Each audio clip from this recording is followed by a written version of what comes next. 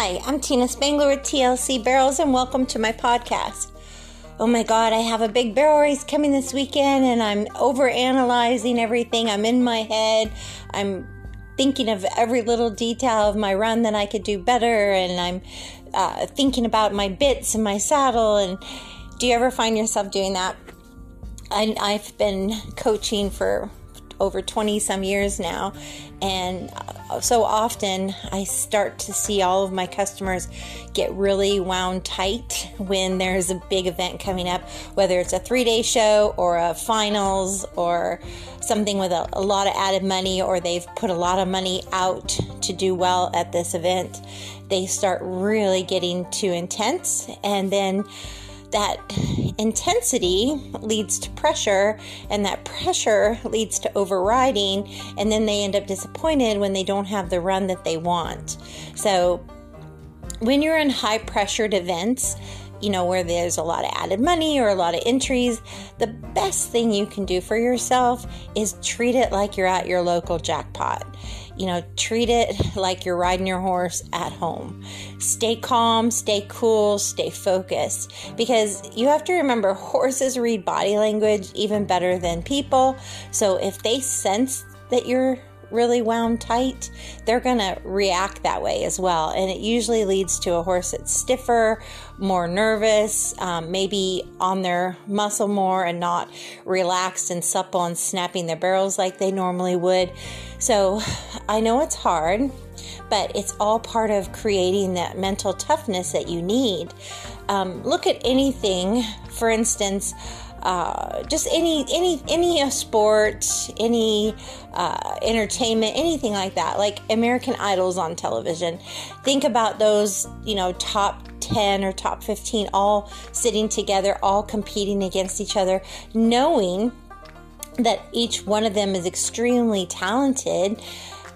But you can't go out there and sing or act like somebody else, because that wouldn't be your true, authentic self.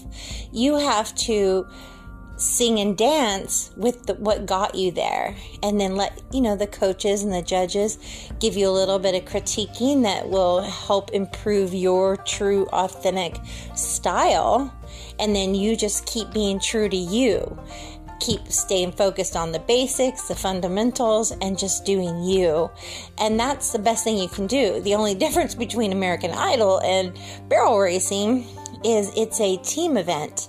I used to be married to a golfer, and he would say all the time how barrel racing and golf is very similar in the sense that we have to really visualize our run. They have to really visualize their swing and where they want their ball to go. We have to really feel our horses and where we want to put them and how they are positioned and all of that. And they have to feel their swing in order to get the ball again to go where they want it to go. And then you have to just trust all of that training, right? You trust all that. Every day you did a little something to improve yourself as a barrel racer, whether you work out or you take care of your horse, you condition your horse, you do riding that makes you and your horse more of a team, whether it be out in the pasture, in the arena. All of those things that you did help you trust on your team building. The only difference here with golf and barrel racing is golf, they get 18 holes and many swings to get to be perfect. In barrel racing, we have 15 to 17 seconds to be perfect. So that's why overthinking will be your enemy. That's why muscle memory is your best friend. So that is why as a coach, I have my riders do mini drills, just like a basketball coach would do, or a baseball coach. They wouldn't have you just play a tournament every day, but they have you work on aspects of your game, whether it be shooting or dribbling. Now, of course, I'm out of my element talking about basketball here, but you would be doing different elements to improve your game, not playing a tournament every day. So it's the same with barrel racing. I give them drills for two reasons. One, so they can visualize a pattern and really focus on riding to their spots. Two, so that they can feel their run.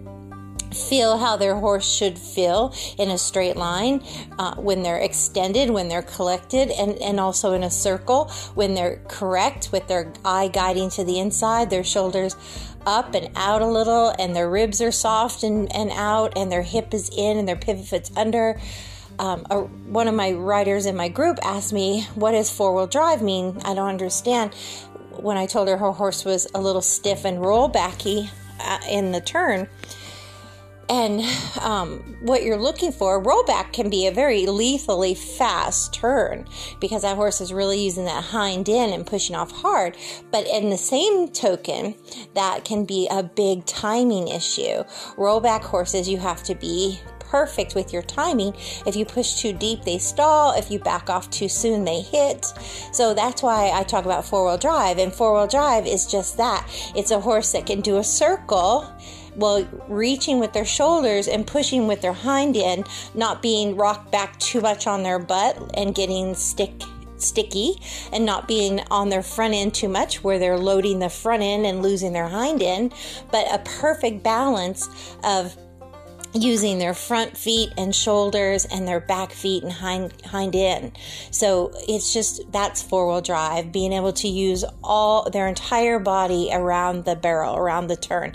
So that's why when you're working your circles and your drills, you're looking for that feel that your horse is correct. Not too stiff and sticky, not too bendy, but just right, that perfect circle. So that's a lot of the things that I would rather you thought about. So rather than going to this event and overanalyzing your runs and overanalyzing your equipment and such, just make sure your horse feels good. Maybe do a few extra things for them, like body rubs, massages, stretches. You can do things like that to keep them feeling good. There's so much extra care out there. Make sure you went to the vet a month out. Make sure they're sound.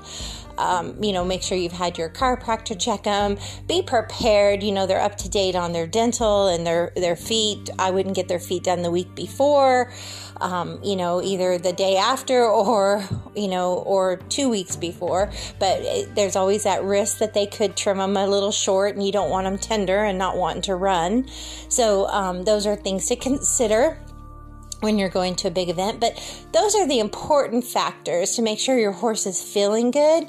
And then trust the run that got you there. That's the really thing I want you to take home with this podcast. Don't pressure yourself so much that you're all up in your head and you end up overriding because you're trying to shave a second off in one day.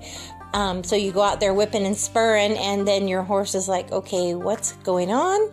Or you go out there and you're thinking so much that you become mechanical and your timing gets way off and you end up behind your horse. So I would highly recommend just riding to your spots and being in the moment. Of course, you want to be positive, visualize those smooth runs that you've made before, and just stick with that. Visualize you riding correct with quiet hands, looking and riding to your spots, using your voice, seat, and legs as needed in the moment.